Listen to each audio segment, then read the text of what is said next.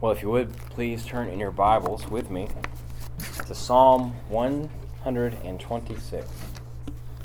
Psalm 126.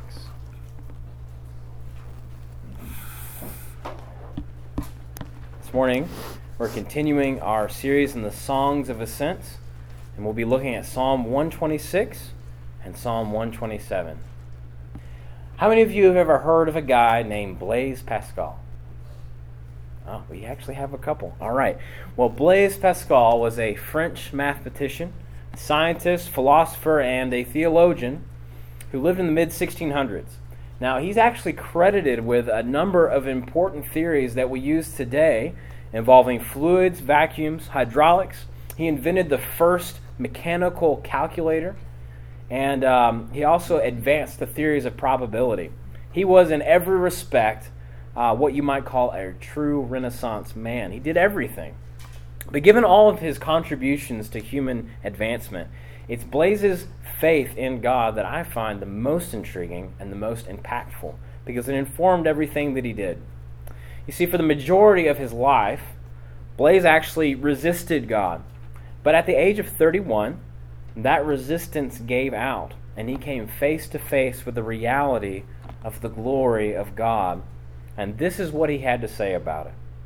Fire, God of Abraham, God of Isaac, God of Jacob, not of philosophers and scholars. Certitude, heartfelt joy, peace, God of Jesus Christ, God of Jesus Christ, my God and your God. Joy, joy, joy, tears of joy. Jesus Christ, may I never be separated from him. Now, it's said that Pascal actually had those words sewn into the lining of his jacket, so that everywhere he went, he had that testimony of his experience on that night. He was never without it. He had found satisfaction for his soul in Christ, a joy that none of his other accomplishments had been able to grant him to that point. And then in his later writings, Pascal noted that the pursuit of happiness actually drives our decisions as human beings. He said, all men seek happiness. This is without exception. Whatever different means they employ, they all tend to this end. The cause of some going to war and of others avoiding it is the same desire in both, attended with different views. The will never takes the least step but to this object. This is the motive of every action of every man, even those who hang themselves. Now, I believe that Pascal got it right. More than that, I believe that Pascal experienced this reality for himself, which led him to write those words and to have them with him everywhere he went. The only way that our hearts can find true happiness and joy is to find it in God himself. When we find it, it will influence every action we take, every decision we make. We are meant to find satisfaction and gladness in God. We were created for this pursuit, to know him and to enjoy him forever. God delights in satisfying the hearts of men and women with his excellence. That is why he sent his Son, Jesus Christ, into the world to rescue his people from enslavement to sin and suffering to the curse of death. In Christ is fullness of joy. This is the fortune, the inheritance of all who trust in him. Now, we are about halfway through our series of the Songs of Ascents. When we finish going through these 15 songs, we're actually going to be transitioning over to the book of Joshua to finish up the study that we started last fall. As we began this series, I wanted to give you a certain roadmap, a perspective for how to approach these psalms. And the most clear lens of the New Testament that teaches us how to read these psalms comes from Hebrews 11, which explains how the saints of old who died in faith were looking for a better country. And in verse 16, the author of Hebrews explains, but as it is, they desire a better country, that is a heavenly one. Therefore God is not ashamed to be called their God, for he has prepared for them a city. And then he goes on to explain how that desire, that hope for a heavenly home has been accomplished through the work of Christ. God has provided something better for his people than an earthly city or an earthly kingdom. He has provided us with an inheritance of joy and gladness in his presence forevermore.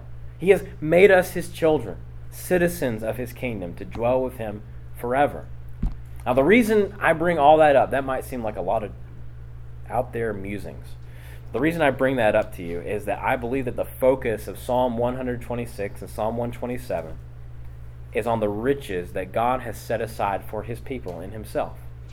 My goal this morning is to bring some of those riches to your attention this morning. These Psalms actually teach us to savor and to enjoy the inheritance that God has secured for his people through the work of Jesus Christ. They instruct us in our pursuit of gladness in God.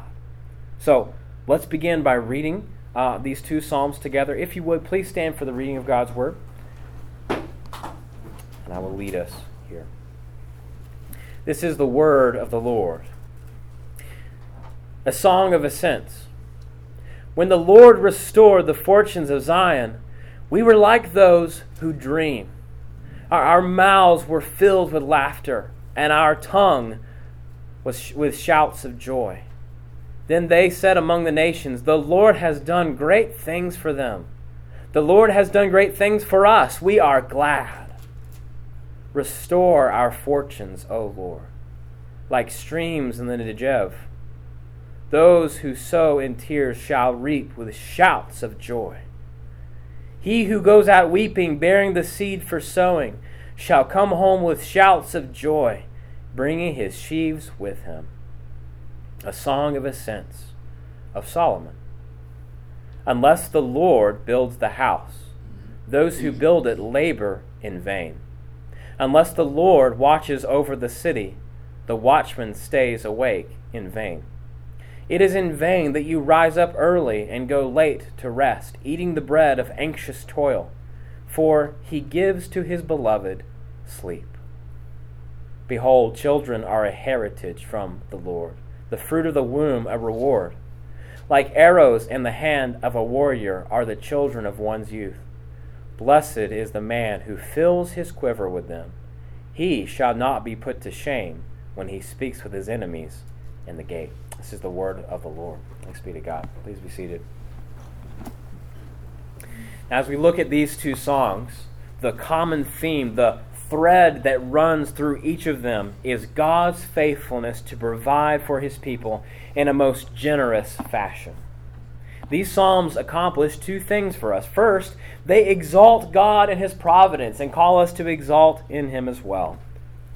And second, they instruct us to pursue joy and satisfaction in God as we depend on him to meet our needs. So the theme of these Psalms and our main idea today is how we find fortune in the house of the Lord. Now, the goal of this is that you would lay claim and take and understand what God has reserved for you if you are in Christ. This is your inheritance. So this morning, what I want to do from these Psalms is to look at three ways God meets our needs and richly blesses us. So we want to look at three ways that he has provided. First, we're going to see how he has provided fortune for the destitute. Fortune for the destitute. Second, we're going to look at how God has provided fortune for the worker. Fortune for the worker. And third, we're going to see how God has provided fortune for the family. How he has provided fortune for the family. I want to begin by looking at the fortune that God has provided for those who are destitute, who are emptied. Psalm 126 has been labeled, it's been called a song of lament. But I'm not really sure that that really describes the complexity of emotion that flows out of this psalm. This is a psalm of appeal to God to intervene, to restore his people just as he has done in the past. It breaks down into two very clear parts. In the first part, verses 1 through 3, there's a massive celebration of how God has restored his people in the past, saying that this is an action that he has done for his people. It's not a new thing. In the second part, verses 4 through 6, there's a cry to God to do that work of restoration again. So this psalm is focused really on God's work of providence, and specifically how he cares for those who have been emptied, for those who are destitute. What we find here is that God meets the needs of those who call on Him, filling them with astonishing joy. In our emptiness, God provides us with a treasury of joy. Now, when you're in need, it can be a real struggle to trust God to provide. Times of trouble test our faith. We may wonder, has God forgotten me? Are His promises really true? Have I wasted my life here? We may find in times of need our hearts are growing anxious, questioning whether or not God is going to provide for us this time. We may even find a sense of bitterness creeping into our thoughts about God. Because why on earth would a good God put me in a situation like this? Now, it's uncomfortable to go through times like that. But God has a purpose for them. Like a master jeweler uses a crucible to purify gold, so God uses times of trouble and need to refine our faith, to free us from the attachments we have to lesser saviors, and to help us hope fully and totally in Him. It's in those moments when the things that we have grown used to depending on fall away from us, and we really do learn how to trust in God to be our rock and our portion and our deliverer. Our eyes are open to see the one who provides for every need we have. We do not know the details of the future, but we do know our God and how He has kept His promises to His people. His faithfulness in the past is like rocket fuel that propels our faith in Him to provide for our needs in the future. And that is the lesson of Psalm 126. So let's begin looking at what the psalmist has to say. You see, first of all, he begins with what God has done in the past. And this is an awesome thing to read about. First up, we see how the psalmist recalls God's former work of restoration, filling His people with unfathomable gladness. He says, when the Lord restored the fortunes of Zion, we were like those who dream. Then our mouth was filled with laughter and our tongue with shouts of joy. Have you ever had something happen to you that just seemed too amazing to be true? Like it was something you had always wanted. And when it actually came to fruition, you thought to yourself, there's no way. This is too good. Maybe you even pinched the skin on your arm to make sure you weren't dreaming. How can this be real? Well, that's the sort of sense that we get from the psalmist, the way he talks about how God had restored the fortunes of Zion in the past. As he describes the result of God's work here, the word that comes to my mind, the only one that I can think to describe this with is ecstasy. This is just plain and simple amazement, like a dream come true. He says our mouths were filled with laughter, and we could not help ourselves but shout with joy. This is the kind of joy you want, right? This is not just going to an event on a Saturday night and having a good time. This is something that fills the cup of your soul. This is joy on another level. The Lord's restoration of Zion didn't just bring a sense of relief to His people. It brought them tremendous pleasure. The joy was bubbling out of them like water from a spring. They were filled with happiness. Now, some people seem to resent God because they think of Him as the enemy of joy. God is not the enemy of joy. He is the sole source of it. In this act of restoration, He is making people glad. He's filling their mouths with laughter. God is awesome. When we read about people experiencing even a fraction of the glory that emanates from Him, we see that they were overcome with His beauty and His splendor. When Moses spent time on the mountain with God, we're told that when he came off, that his face glowed, that it emanated light, and so much that it scared the Israelites. They made him put a veil over his face. And while it is right to fear God, to respect Him, to honor Him, to regard Him rightly, doing that includes partaking of the joy and the pleasure that He delights in giving to us. In His presence is fullness of joy, David says in Psalm 16. At your right hand are pleasures forevermore. God is not the enemy of your joy. he means to be the sole source of it. He restores his people. He fills them with gladness for his own name's sake. Look at the second part of verse 2. As the joy of the people spills out onto the nations around them. Then they said among the nations, the Lord has done great things for them. The Lord has done great things for us. We are glad. Do you see how gladness is the result of God's work in his people? Gladness that is not just held within their boundaries, but actually spilling out on the peoples around them as they see the work of God on the behalf of his people. God does not intend for us to be a glum people. He intends for us to be filled with joy in such a way that the world around us sees and cannot deny the power of his love. And the joy of God's people is meant to emanate from them, calling people from every nation, tribe, and tongue to come themselves and to be satisfied in him.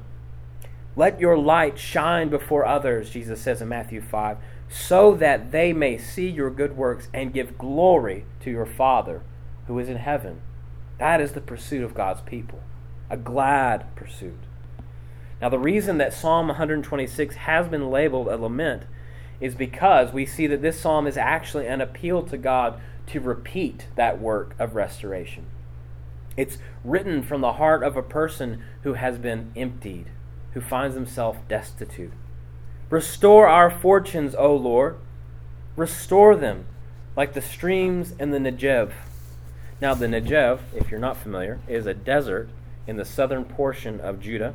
It is arid, it's desolate, it's dry, it's not a nice place.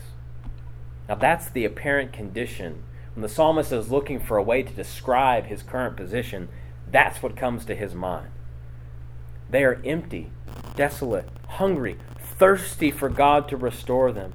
The laughter that was previously in their mouths is but a memory now, a memory for which the psalmist is appealing to God to make a reality for them once again. This is an appeal of faith to God to fill his people with the joy that they had, to make this desert wasteland into a new Eden. Imagine watching the Mojave Desert turn into a lush garden. Imagine the Saharan dunes turn into the Amazon rainforest, a place teeming with life. Seeing something like that would seem like a dream, like a fantasy. But the Lord is the keeper of his people. And though he appoints times of suffering and desolation, he does not forget his people. He will not abandon them. He never has. The reason the psalmist begins by remembering how God has acted in the past to restore his people is because we see that he's looking for God to do that again. And in faith, he goes on to say these astounding words in verses 5 and 6. Those who sow in tears shall reap with shouts of joy. He who goes out weeping, bearing the seed for sowing, shall come home with shouts of joy, bringing his sheaves with him. God sees the tears of his people. No father enjoys seeing his children in pain. And though God appoints for us to go through times of suffering, it is only so that he may bless us with the rich harvest of his benevolent mercy. Where there is need, he gives. He replaces the tears of our sorrow with shouts of joy. Now, these are strong words, aren't they? Uttered from a heart that is trusting in a stronger God. He is the God who restores the desolate, who hears those who cry to him. More than that, he is the God who removes the source of our suffering, who removes our very iniquity. In Ezekiel 36, he declares, "Thus says the Lord God, on the day that I cleanse you from all your iniquities, I will cause the cities to be inhabited, and the waste places shall be rebuilt, and the land that was desolate shall be tilled, instead of being the desolation that it was in the sight of all who pass by. And they will say, this land that was desolate has become like the Garden of Eden, and the waste and desolate and ruined cities are now fortified and inhabited. Then the nations that are left all around you shall know that I am the Lord. I have rebuilt the ruined places and replanted what was desolate. I am the Lord. I have spoken, and I will do it." promise of joy, a promise of gladness, is a promise which God intends to fulfill and which he has fulfilled in the person and the work of Jesus Christ. In Jesus, God has removed the sin and the iniquity of his people from them. So Jesus pronounces this blessing in Matthew 5. Blessed are the poor in spirit, for theirs is the kingdom of heaven. Blessed are those who mourn, for they shall be comforted. Blessed are the meek, for they shall inherit the earth. Blessed are those who hunger and thirst for righteousness, for they shall be satisfied. Blessed are the merciful, for they shall receive mercy. Blessed are the pure in heart, for they shall see God. Blessed are the peacemakers, for they shall be called sons of God. Blessed are those who are persecuted for righteousness' sake, for theirs is the kingdom of heaven. Blessed are you when others revile you and persecute you and utter all sorts of evil falsely against you on my account. Rejoice and be glad, for your reward is great in heaven. The fortune that God has reserved for his people, even when we suffer or are destitute, is the fortune of joy. The sort of joy that Blaise Pascal found on that stormy night. The sort of joy that the psalmist looked for here as he appealed to God to restore the fortunes of his people as he had previously. The sort of joy that Jesus had even as he emptied himself, suffering on the cross. We have indeed received God's riches at Christ's expense. And so it stands for God's people. The promise is that our joy will be made full in his kingdom. It's a treasure that is as sure as Jesus' own resurrection. The thing I love about this particular song is how it encourages us to think of the many ways that God has provided for us and filled us with joy in the past, so that we do not lose heart that he will meet our needs in the future. When fear and anxiety press in on me, I can find my imagination go to all sorts of places. I can imagine 1,000 impossible scenarios, things that I could never recover from. And that throws the door open to doubt and to fear. The lesson of this psalm is that when we find ourselves in times of need, when we find ourselves in seemingly overwhelming circumstances, when we fear that our faith is going to fail, then it's in those moments that we go back and consider what God has done in the past. And when we do, we will find that he has an impeccable track record for preserving the joy of his people. We can come up with all sorts of scenarios where we can imagine God might drop the ball. But in 30 years of life, God has never let me down. Why would he do so tomorrow? The faithfulness of the Lord is displayed in this psalm to remind you and to remind me that he is worthy of our trust, because he has appointed for us to be a people of great joy for the glory of his name. What a beautiful inheritance. And we see, secondly, in Psalm 127, that God has provided fortune for the worker. God has provided fortune for the worker. Now, being dedicated to being a hard worker is a good thing. It is one of the many things I have come to appreciate about all of you people from Wisconsin. Being able to set your mind on something, to bring it about, to accomplish it, it's a good thing. Be a hard worker. But human pride has a way of twisting hard work and self-reliance into a wicked spirit of boastfulness that is not in touch with reality. Hard work is no guarantee for success, is it? There are a lot of Olympic athletes who are experiencing the excruciating reality of that, because that just because you have a dream and just because you dedicate everything you are and everything you have to pursuing that dream, even if you have an entire nation rooting for you, that doesn't mean you are necessarily going to achieve it. I've been following an Olympic archer by the name of Brady Ellison. Brady Ellison is the only person who has ever scored two perfect in competition, has scored a perfect score in the Vegas shoot with a recurve. Okay? No one has ever been able to do that. He has the skill and the ability to be a gold medalist. He is, in the opinion of many people, the best archer in the world. And even though he has the skill, even though he has the track record, the sponsorships, the equipment, he came up short this year. Even though he qualified even to compete in 3 different areas, he did not get his gold medal. Now, I was struck by a remark he made to the media leading up to the individual competition. So he had 2 team competitions he was involved in, and he had a third competition that was just him. It's Brady versus the world. And he said something that basically, I tried to find the exact quote and I couldn't find it. He said, "This really comes to me as a relief because it's all about me now." That might sound arrogant, but it's the truth. Now, Brady had all the self-confidence you could ask for. He had put in all the work, and yet he got knocked out. He came up short. It only goes to prove what Solomon demonstrates here in Psalm 127, that at the end of the day, all our effort, all our skill, all of our sacrifice is in vain if God does not grant the success. Success is a blessing from God, something He gives to us out of His kindness and mercy and love. Psalm 127 feels like a mini Ecclesiastes, and that's for good reason because this is attributed to Solomon. It exposes the futility of human effort. Hard work is a good thing, but success is ultimately something that comes from God.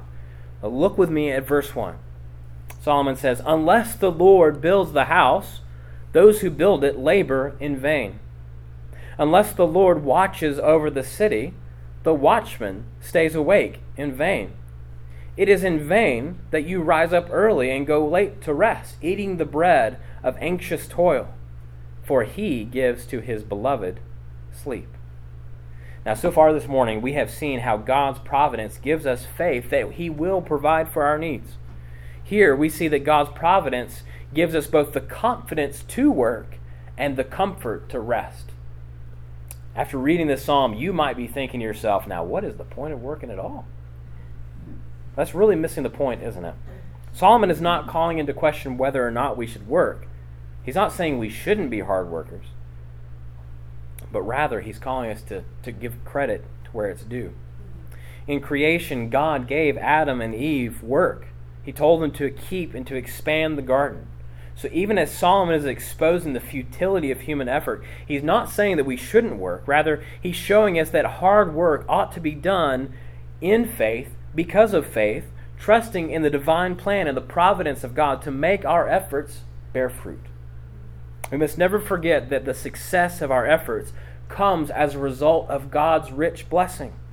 Proverbs 16 verse 9 says, "The heart of a man plans his way, but the Lord establishes his steps." Likewise, James says, "Come now, you who say, today or tomorrow we'll go into such a place and such a town, and spend a year there, and trade and make profit. Yet you do not know what tomorrow will bring. What is your life? For you are a mist that appears for a little time and then vanishes. Instead, you ought to say, if the Lord wills, we will live and do this or that." Faith in the providence of God actually motivates hard work, and it restrains us from boasting in our own efforts. Such boasting, according to James, is evil. God's providence isn't something that we leave in the break room when we go into work. Our success in the classroom, on the factory floor, in our homes, in the field, it's all a blessing that comes from God. Unless the Lord builds the house, the labor of the builder is in vain. Unless the Lord watches over the city, the soldiers who man the walls watch in vain. God's gift, the fortune He gives to the laborer, is to establish his steps and to bless him with success. Whatever achievements we manage to reach, the glory and the praise are always God's. Learning to rely on God's providence in our work is essential, not just because it keeps us from wrongfully boasting in ourselves, but also because it brings us rest. In verse 2, Solomon makes us consider the way we structure our own work days. He says, "It is in vain that you rise up early and go late to rest, eating the bread of anxious toil." Once again, we shouldn't think that Solomon is saying we shouldn't work hard. Rather, what he's describing here is the kind of person who's relying on their own strength to achieve success. They're burning the candle on both ends because they think it's up to them. They think that if we just follow the formula of hard work, I'll get what I want. God confounds that sort of wisdom. The reason this sort of person has sleepless nights and eats the bread of anxious toil is because they are not relying on the one who grants that to them in the first place. They labor like slaves to fear and to greed. Meanwhile, Solomon says that God gives his beloved sleep. Why? Why are the beloved able to sleep? Because they rest in the work of God to preserve them and to provide for them. Christian, you have not been called to labor, to work the way that the world labors. You know personally the God who loves you. Your work cannot succeed apart from him. He knows your burdens and your cares. He cares for you. He loves you. He knows you intimately. He has numbered the very hairs of your head, and not one of them can fall to the ground apart from his say-so. So find your rest in him. In Matthew 6, Jesus says, "Do not be anxious about your life, what you will eat or what you will drink, nor about your body, what you will put on. Is not life more than food, and the body more than clothing? Look at the birds of the air. They neither sow nor reap nor gather into barns, and yet your heavenly Father feeds them. Are you not of more value than they?" He goes on to say, "The Gentiles seek after all these things, and your heavenly Father knows that you need them all. But seek first the kingdom of God and his righteousness, and all these things will be added to you." God loves you. He knows what you need. He gives you what you need when you need it. He is good, and he has regard for the needs of his people. He provides for our daily needs, our daily bread, and just as he's provided for our greatest need, our need for righteousness and salvation. He frees his people as an act of mercy and love from anxiety and fear, so that we can pursue his kingdom and his righteousness first and have our joy be made full in him. So, work hard. Get that degree. Learn new skills and disciplines. Do everything with excellence to the glory of God. But remember to give credit where it is due. And remember to rest in the Lord who provides for you. Now, the third fortune that we want to look at this morning is the fortune God gives to the family. In verse 3, Solomon turns his attention from the way that God provides for us in the workplace to the way that he provides for us in the home. He has a lot to say here about parents and their children, but his focus is mostly on how God blesses us through children. So, I see three blessings here that I want to bring to your attention, whether you're a parent or whether you're not. First, God gives children to be an enduring legacy. Gives them to be an enduring legacy. Here in verse 4, Solomon says, "Behold, children are a heritage from the Lord, the fruit of the womb a reward." You can spend a lot of money on a gravestone. What good is that if no one remembers you? Life is a sacred gift from God. There are few things, I think, that expose the curse of sin and the wickedness of man than contempt for God's sacred gift of life, especially of children. Children are not an inconvenience. They are divine blessing. They are a reward, Solomon says, a heritage from God. Now, I will not deny that kids are hard work. I won't. They demand a lot of effort. They demand a lot of self-sacrifice. But that effort, that inconvenience is worth it because of what they inherently are. They are an inheritance from the Lord, and as such, they ought to be valued. Not everyone is called to be a parent, but it's good for us all to be reminded of the blessing that kids are. Whether you're a parent or not, God has given everyone in this room an opportunity to be blessed and to be a blessing by caring for the kids in our church. You have a chance to impress the love of Christ on them each and every Sunday. Kids teach us in a higher degree what it means to die to ourselves and to live to Christ. It's good to embrace that sacrifice. I can't say that Ellie and I love being woken up at 3 in the morning every morning, or having less free time, or having more expenses. But the privilege of parenting is worth giving those temporary things up for. We get to experience in a small way in those moments the regard and the love that God has for us as His children. They truly are a heritage from the Lord. They give us insight into the mind of God. Now, the second way that we see the children are called a blessing in this way is that we see that God uses them to impact the world. God has appointed them to be a means for impacting the world. This is a call for missional parenting. In verse 4, Solomon says, like arrows in the hand of a warrior are the children of one's youth. Blessed is the man who fills his quiver with them. Man, this language just speaks to me. Archery season is about a month away, and I put a lot of time into building my hunting arrows. I fletch them, I tune them, I sharpen the broadheads to make sure they're shaving sharp. I practice with them so that when the moment of truth comes, they fly straight and true. I don't build those arrows to put them on a shelf. I build them with purpose. I build them to be effective tools.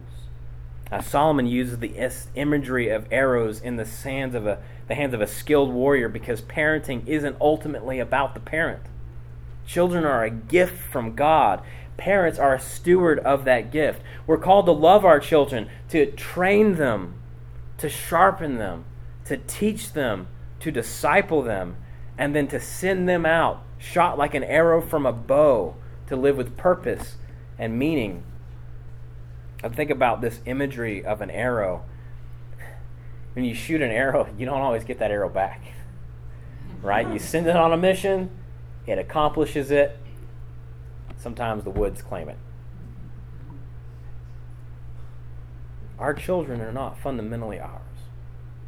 And God may call your children to do something that even could claim their life. But if it's done for the kingdom, it's done well. Holding your children lightly like that strives against everything that we want to believe. Because they're ours, right? Flesh and blood. But they're not. They're God's. So parenting is a hard, high calling. It's tedious. It's hard work. It's monotonous. But it's worth it. Solomon says that the man who fills his quiver with arrows, aka the man who fills his home with children who are ready to fly against the forces of darkness, is a blessed man. As I look at this psalm, and then at my 2 children, I'm reminded that while I am so blessed to have them in my life, they aren't ultimately mine. They are the Lord's. So my job is to do my part as a father, to care for my wife as their mother, to point them to the love of Christ, trusting that He loves them far more than I ever could, and that He has glorious purpose for them. Now, the third blessing that God gives the family comes to us in verse 5. Children bring honor to their parents. In the second part of verse 5, Solomon continues talking about the blessing of the man who commits to this lifestyle. He says, "He shall not be put to shame when he speaks with his enemies in the gate." And the imagery here is of a father whose children have grown up. At this point in time, the city gates were where people came to have their cases, their cases of justice heard before a judge. And when I go into the woods to hunt, I don't always go there or I don't always know whether or not I'm going to get the chance to shoot my arrows. But I have the utmost confidence that if that time comes, my arrows are going to fly straight, and I'm not going to be disappointed. A warrior who has filled his quiver full of arrows can go into the fray of battle with confidence. And so Solomon indicates that this man who has invested his life and his family, is not easily going to be shaken when he goes to speak with his enemies at the judgment seat, because his children will honor him. As I think about what Solomon has to say here about the family and about God's blessing in that effort, I'm struck to think about his own son faltered because he drifted himself into disobedience against God. His son was responsible for the split of Israel that turned the nation from being one unified people into being the nation of Judah to the south and the nation of Israel to the north. The man who wrote this is responsible for that. So I'm reminded that even as Solomon himself declares here in verse 1, that unless the Lord builds the house, those who labor in vain. Each Sunday morning we pray as a church for the children God has given us because we just cannot afford to take the salvation of our kids for granted. You can be the very best parent in the world. You can win. I don't know who gives out that trophy, but you can win the trophy and still lose because only God can raise dead hearts. The thing that I want most of all in the world for our sons and for our daughters is to see them come to a knowledge of the truth, to see them trusting in Christ for their salvation, to see them consumed by a passion for Him, and to be filled with joy in obedience to Christ. That won't happen unless God builds the house. So brothers and sisters, pray. Pray. If you have kids or if you don't, pray. Pray earnestly for their salvation. Pray because we serve a good God who is able to restore the broken and to raise the dead. Pray that the next generation, as much as we like to throw them under the bus, will be more faithful than the last. Pray that the next generation will live in a restored state with Christ. Pray that Christ would be exalted in their lives. Pray that God would give us wisdom and strength and faith to parent the way we ought to. And pray that He will keep His very great promises. There is great riches to be had in the house of the Lord. And we have touched on 3 ways that God has blessed His people this morning. 3 ways. It feels like we barely touched the iceberg. Now, as we've looked at these 2 Psalms, we've seen that these are blessings that we cannot earn. They are blessings we receive as a matter of grace. And so, as we seek to live as a people of faith, may God give us hearts that are keen to trust Him. Praise God for His providence and His goodness and His grace. Let's pray. Lord God, we thank You that You are truly good. We thank You that Your promises endure. We thank You that they are trustworthy. And we ask, Father, that You would, by Your Spirit, equip us to trust them. Father, if there be anyone in here this morning who has not yet submitted to Christ as their Savior, who has not repented of their sins, I pray that You would convict them. Do not let them go. But save them for the sake of Your name and fill them with these blessings. Fill them with the joy of Christ, we pray. In Jesus' name, amen.